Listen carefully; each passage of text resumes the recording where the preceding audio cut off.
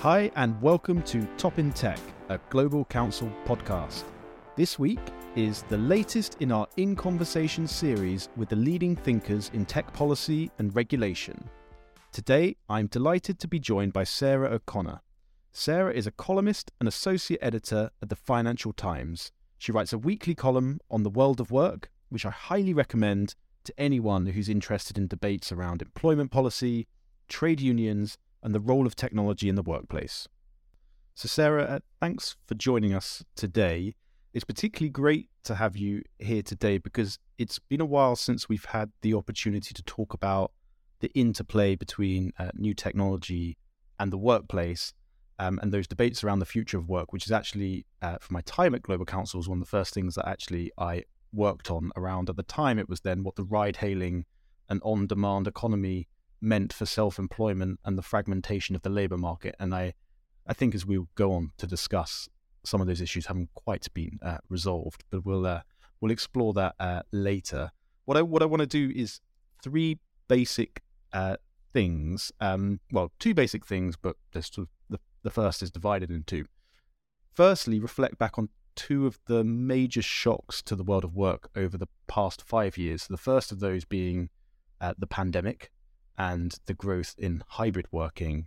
The second is then this financial crunch that we're seeing in the tech sector, but more broadly across the economy, linked to the end of cheap money and what that has done to private sources of funding from VCs, but also other private investors in particular.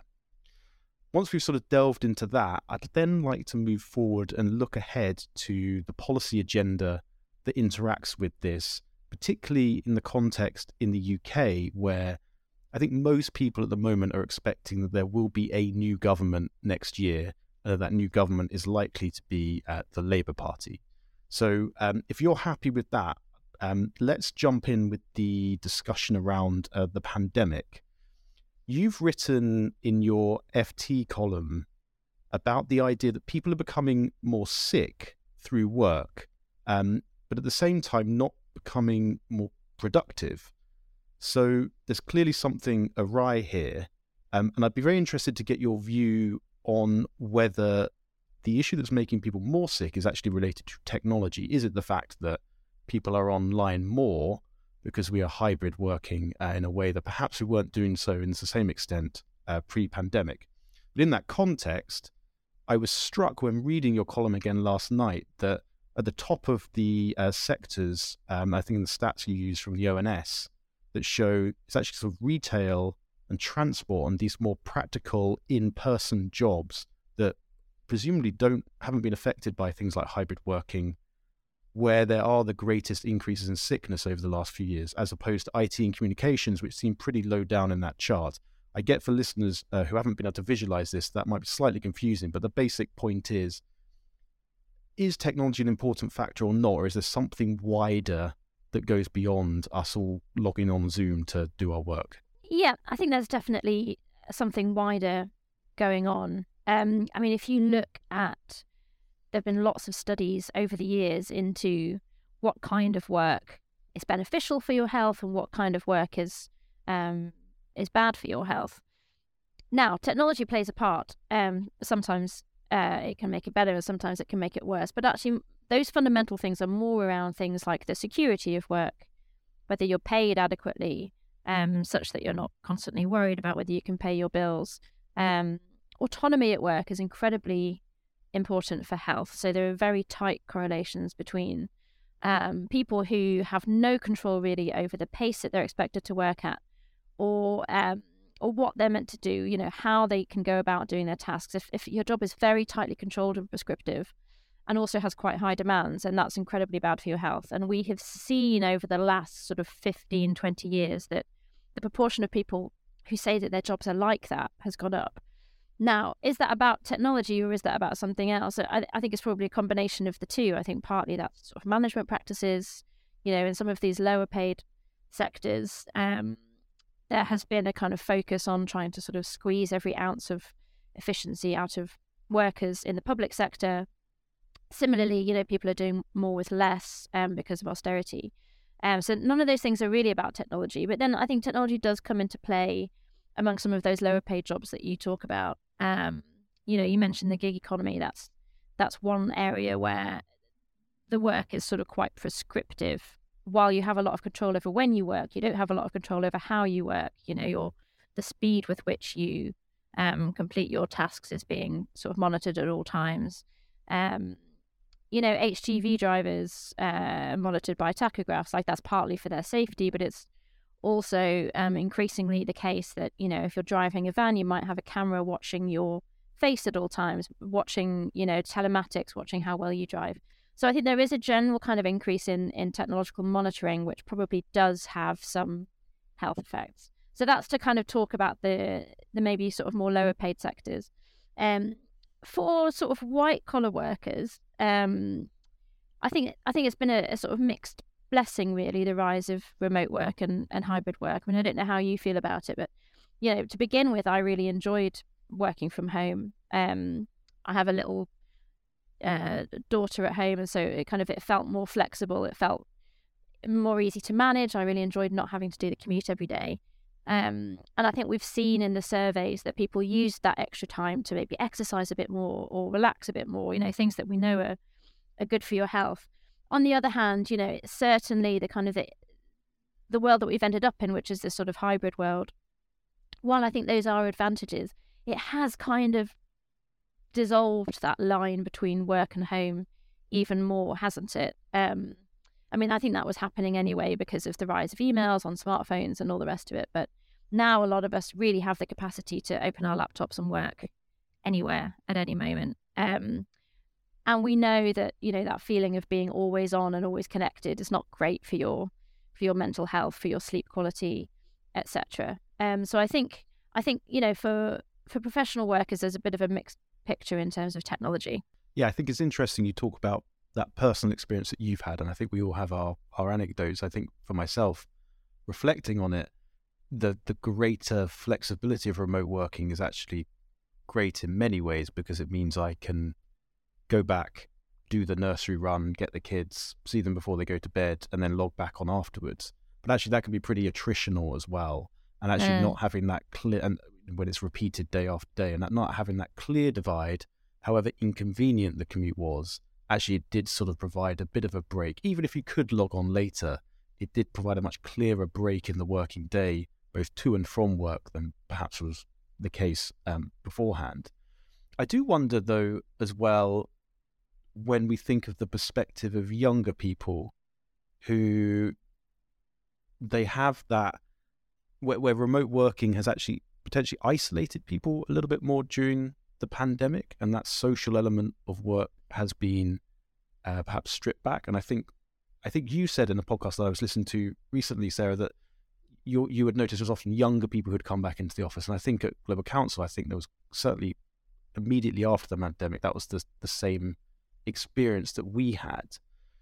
And I just wondered, in that analysis that you gave, which was there are certain areas where technology has had an impact around autonomy, on the on-demand economy, particularly in sort of transport and sort of areas like that where technology has been used. Is there also a demographic element to that in your view? Is it that the change in ways of working are perhaps, are beneficial to people in certain situations? Perhaps they have kids and families and they're a bit older and they don't mind being at home a bit more, whereas with younger people, where we already have issues around mental health provision in the UK, that actually technology is exacerbating their situation in the white collar end of the scale of things. Yeah, possibly. I think there was I think there were sort of two things going on there among young people. There were definitely young people who were kind of incredibly frustrated during the lockdowns, who had started a new job and weren't able to get in and meet anyone and get to know how the organisation really works. I think we know that training works better face-to-face. Building up social capital is very hard to do from behind a screen when you're sitting in your, parents' spare bedroom or whatever. So I think that, I think young people, particularly people who were just starting out in their careers, did suffer much more than people who were already established. When I went on mat leave, that was kind of when COVID happened. So in the end, there was sort of a 2 or 3 year period where I just wasn't really in the office very much. And that was kind of fine because I've been at this organisation for so long that I know everyone and I know what the kind of patterns of relationships are and the power dynamics. I know who to go to if I need to get my work phone sorted out, etc. But actually, if you don't have any of that sort of social capital and sort of soft knowledge of how the organisation works, and I think it was incredibly difficult. That said, I think there's some young people who actually are very, very comfortable working remotely, and some young people I think who've actively sort of sought out roles like that. And I know some employers have said that they've actually kind of struggled to get some of their younger workers back in. So I think it does depend. But you're right. I mean, what we do know is that everyone's mental health kind of suffered a bit during the lockdowns, but younger people in particular. And for them, that's part of a much longer trend that we've seen over the last, decade or so, whereby we're seeing rising levels of young people saying they feel lonely, rising levels of young people sort of struggling with mental health problems and struggling to access treatment for them. So that's a real worry in itself. And, there are lots of debates over why that's happened, what the various different factors could be, whether it's macroeconomic or indeed whether it's technological. Certain school of thought thinks that actually social media and the sort of dawn of smartphones and kids having access to Facebook and Instagram had a really bad effect on their development. What do you think on that? Is there a policy solution here? I mean, if we think about that point we were talking about beforehand, if work is too all-encompassing and people can't switch off, so to speak, there's a lot of debate around this sort of the right to switching off or the right to logging off. I mean, do you see that as something that governments and policymakers should be thinking about, or do you think that is something that is going to have to be set company by company, organisation by organisation? Yeah, it's been something I've been meaning to kind of look into in more depth, how those policies are working out in the countries that have started to try them. I mean, I think it's still early days. My instinct is that while I understand that policymakers would want to try and do something, that this might be something that's better worked out at an organisational level, just because every company is so different in terms of its needs and how it works. Some companies are multinational and have people all over the world that need to communicate in some way or other.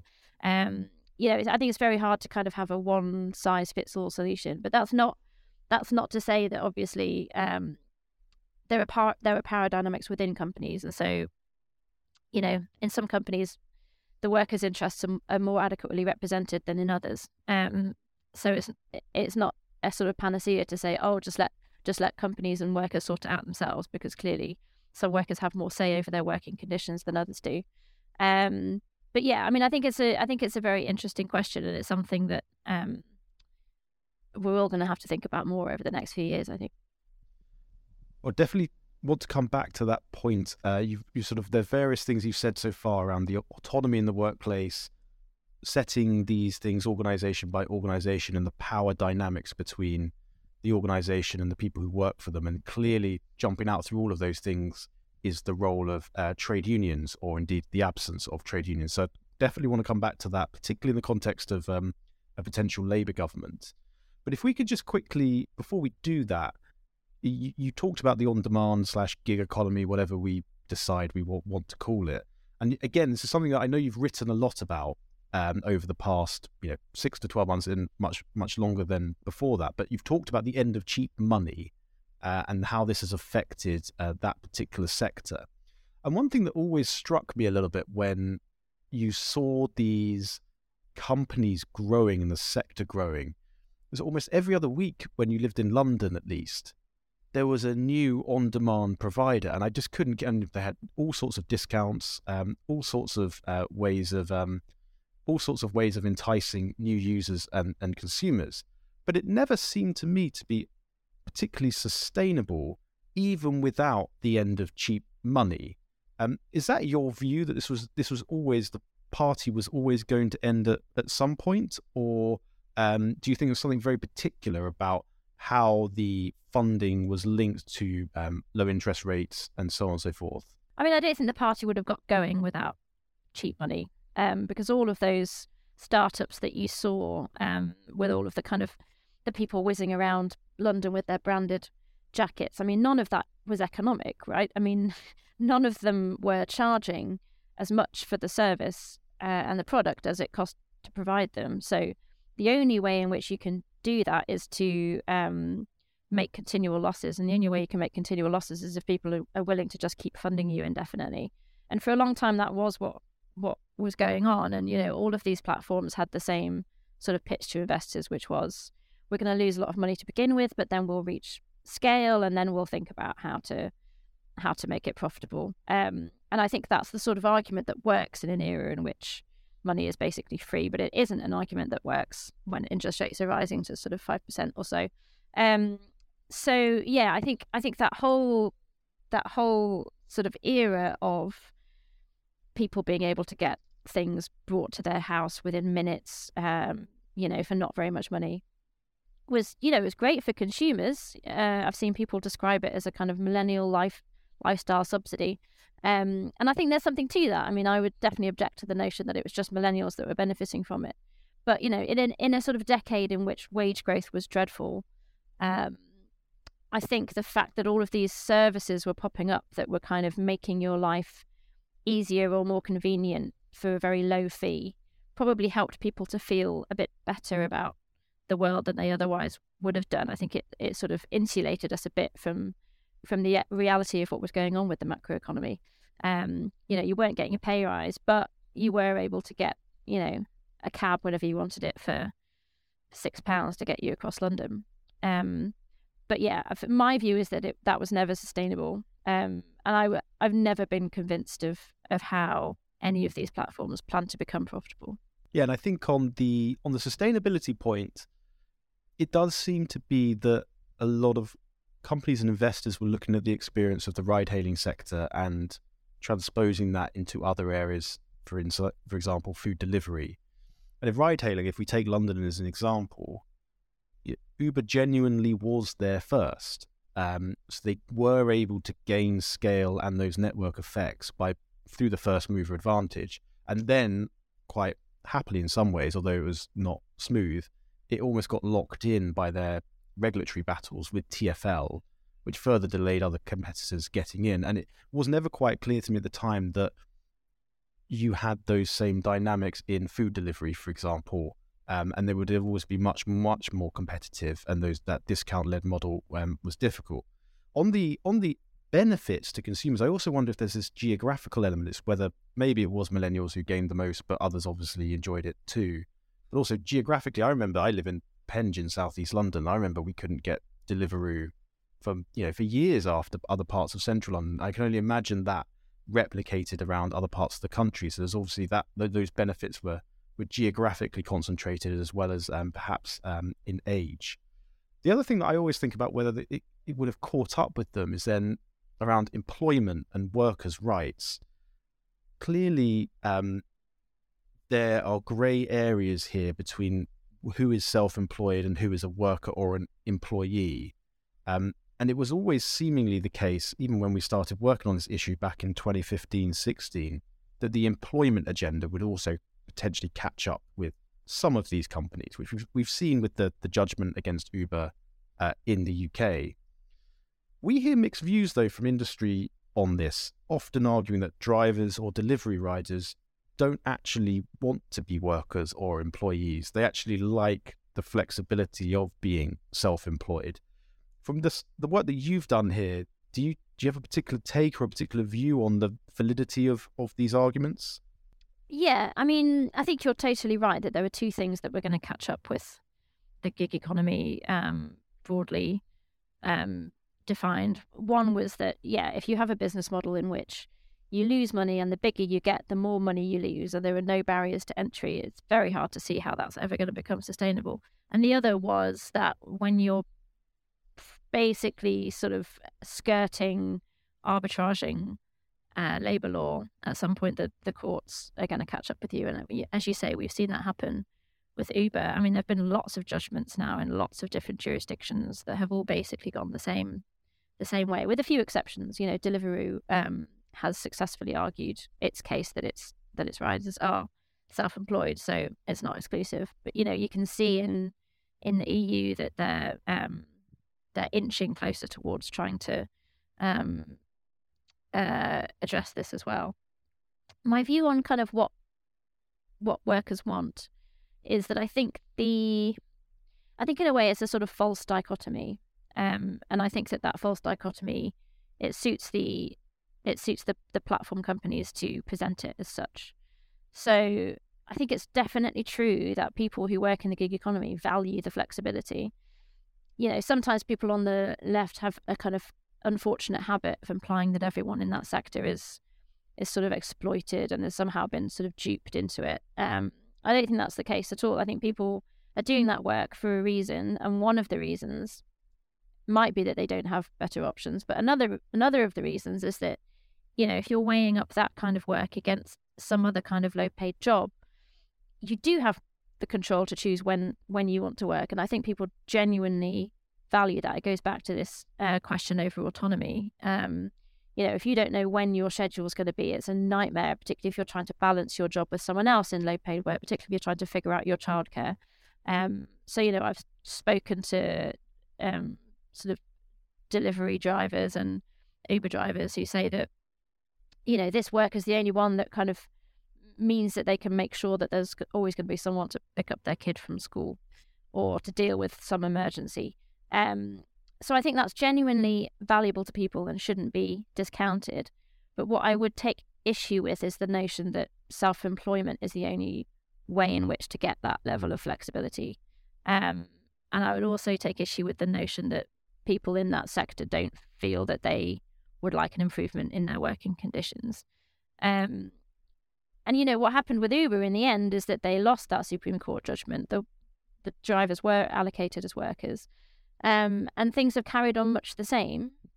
So I think Uber's argument that this would completely destroy the business model has been proved to be not the case. The workers now, they get minimum wage for the time that they're driving. This is kind of slightly not what the Supreme Court judgment had suggested. So arguably Uber is still kind of slightly skirting the law. But they are now, auto-enrolled into pensions. They've got a kind of collective bargaining agreement with the union. So, broadly, their working conditions have got better. They are now classed as workers, and yet they still have that flexibility. So I think the idea that you can only have flexibility if you agree to be completely self-employed and have no employment rights was a kind of a false choice. Yeah, I don't think that's probably reflective of where we've ended up. What's also quite interesting is that while you've seen Uber implement the judgment, it's not necessarily been the case that others in the sector have done the same.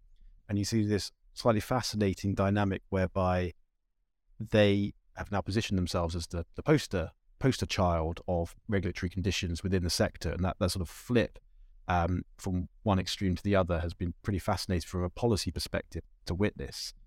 But I think this takes us quite neatly into that third section I wanted to get onto, which is looking at your views on what the policy environment looks like, where you see this going in the future, and particularly where we think a Labour government may perhaps take some of these issues.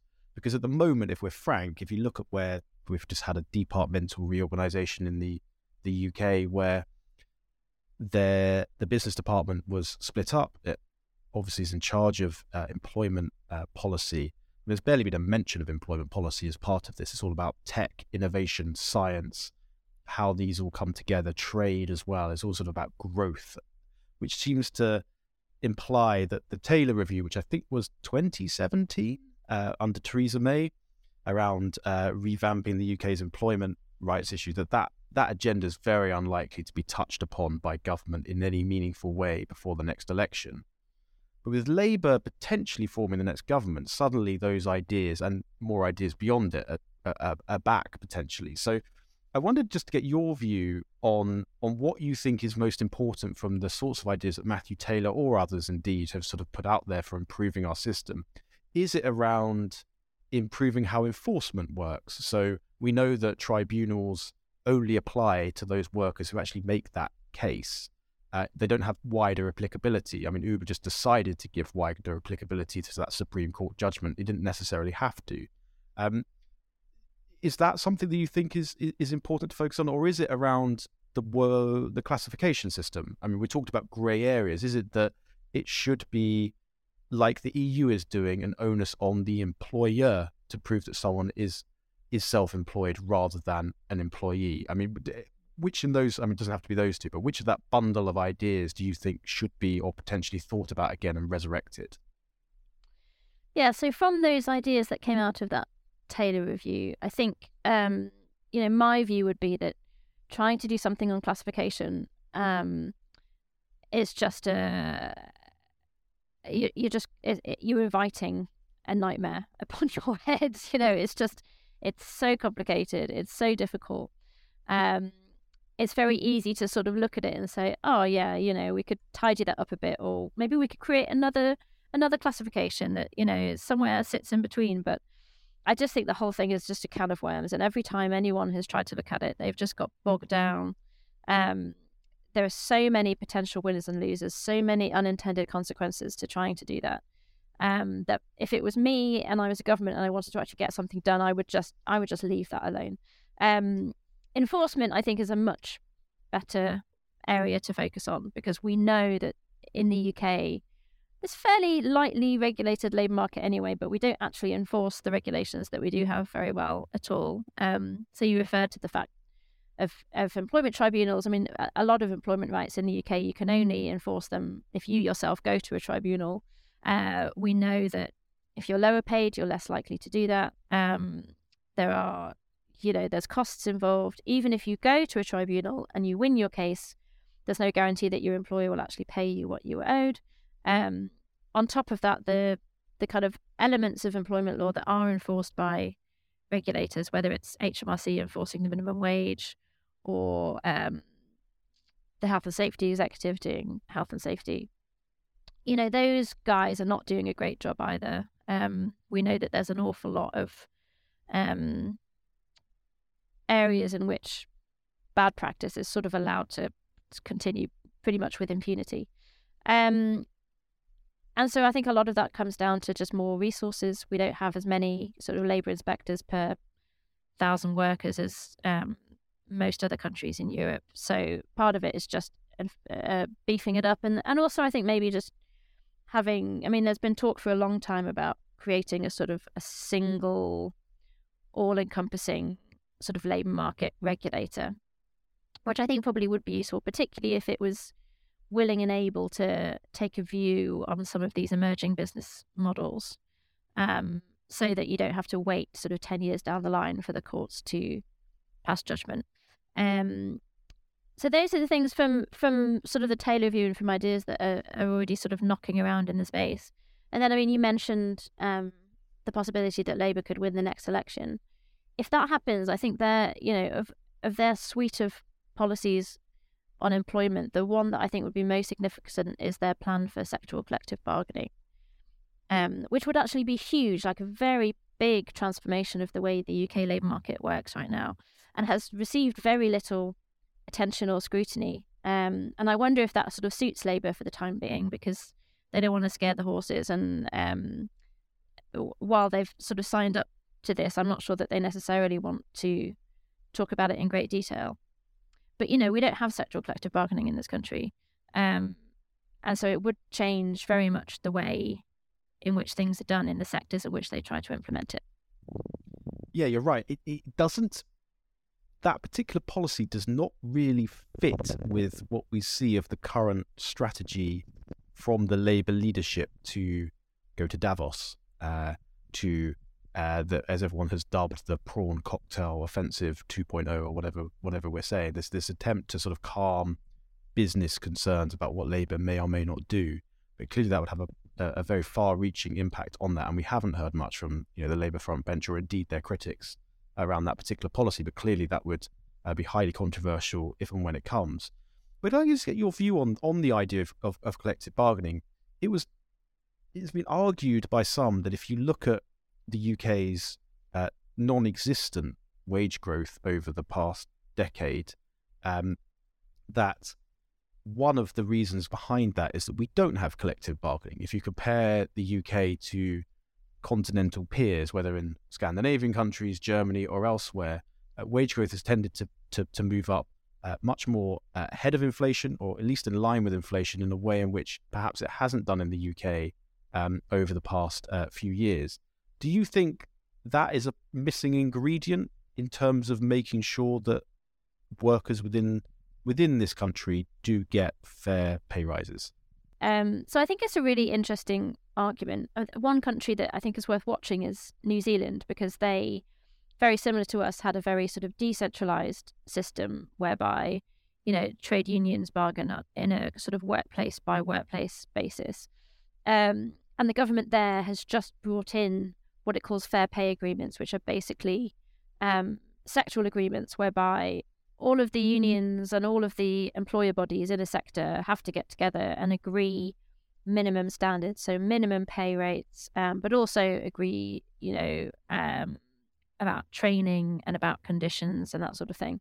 And they're sort of focusing it on sectors that have proved very difficult to unionize in any other way.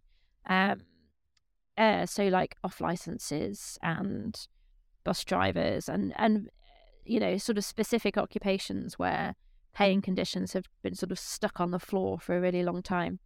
And I think if Labour brought in sectoral collective bargaining in the UK, they would do something similar. So I think they've said that they would start with social care, which is an obvious place to start, because pay and conditions are very poor there. We know there's massive recruitment and retention problems. Unions struggle to do much about it because every individual care home is, 8 people or 10 people or 6 people. Domiciliary care workers are sort of on their own going from house to house. So it's not an easy sector to unionise in any other way. In terms of whether it's effective, I think it definitely is effective in countries like Germany where it's sort of part of the fabric of the economy. What I wonder about is whether you can impose that kind of model on an economy that's not used to it. So in the UK, we're used to quite sort of antagonistic relations between employers and unions, whereas in countries like Germany, it's much more cooperative. Same in Sweden. It might be that if you change the structure, then you change the relationship. So it could be that it could be a really good policy that not only like raises pay and conditions in certain sectors, but also maybe changes the tone of the relationship between unions and employers, reduces the likelihood of strikes because people sort of feel that they're more on the same side.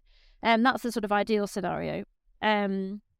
Alternatively, it might be that, it's just very, very difficult to get these parties around the table. It's very hard to get them to agree on anything.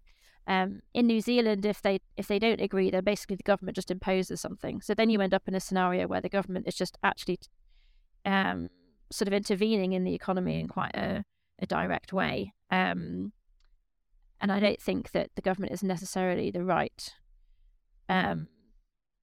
body to decide exactly what pay and conditions should be in all these different sectors. So I think the jury is out really, but it's a very interesting question to be asking. So I'm definitely curious to hear more about Labour's plans on that. Thanks, Sarah. The one last thing I just wanted to touch on, you mentioned a few times earlier, autonomy.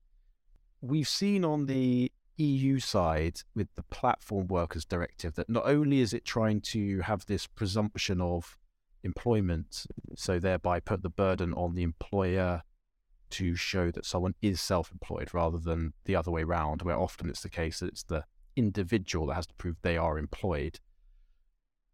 There's also provisions around how algorithms and technology are used in order to organise work, and various provisions talk around the transparency of how these are done. Do you think something like that would be desirable in the UK in order to give greater autonomy? It could be in the examples you gave earlier, the on-demand economy, in lorry driving or whatever. But do you think something along those lines is somewhere where you would think an intelligent employment labour market policy under the next government might want to take a look? Yes, I think that is a very good idea.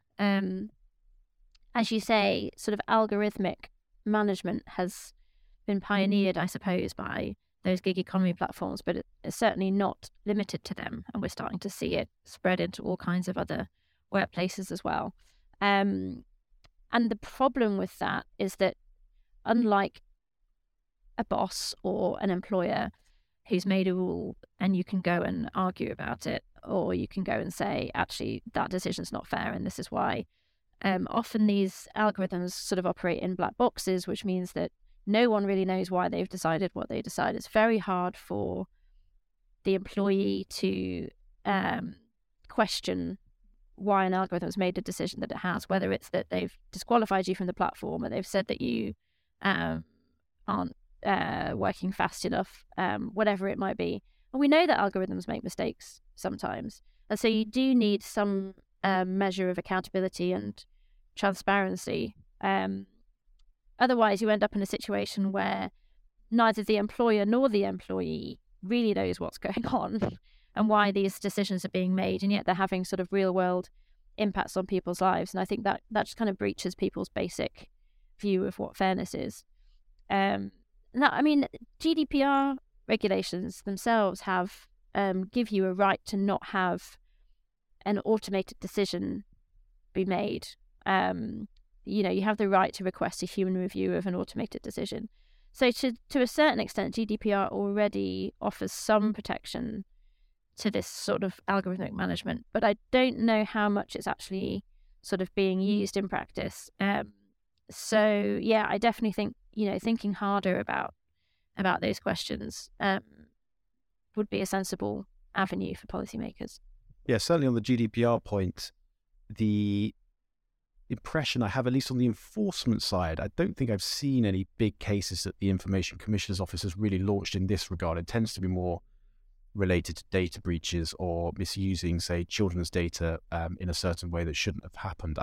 Can't say I can think of one off the top of my head where it has been more related to workplace issues. And I suspect that provision is something that might be being applied by companies without the scrutiny. It might be happening already, but actually in terms of it being breached and cases being taken, I'm not sure there have been too many so far, although to be fair, on the ICO and others, the GDPR is relatively nascent, and it's only now that in countries like Ireland, we're starting to see some of those big fines against companies like Meta and Instagram.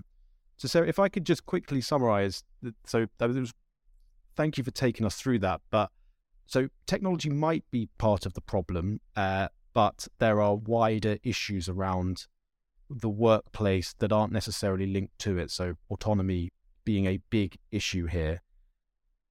In one area where it clearly has affected the economy is the on-demand side of things. I think we've concluded that was never going to be quite sustainable, and we're going to see what comes out in the wash. But regulation has been a little bit slow, but is sort of looking like it's going to catch up. Certainly on the EU side, they are trying to. In other individual EU member states, we've seen some of this, and with a Labour government, that may follow. But in terms of what we should look out for, better enforcement is one area that can probably be anticipated and is probably relatively straightforward to deliver. There might be something in and around autonomy, but that really controversial issue is one that we need to be looking out for moving forward, is around sectoral collective bargaining, and just seeing, does that make its way into the Labour manifesto or not? And if so, how do they go about trying to implement this? Because it seems like a real thorny issue that if they do keep in, is going to cause a lot of debate, both from business, but I suspect certain sections of the media as well. So look, just to say thank you so much for joining us today. It's been a real privilege to have you on and to get further of your thoughts beyond what we read each week in your column and elsewhere. And just to those on the line, just to thank you for joining. And just if you're interested in any of the issues we've talked about today, don't hesitate to get in touch. You can find our contact details for me, but also for the wider Global Counsel team at www.global-counsel.com.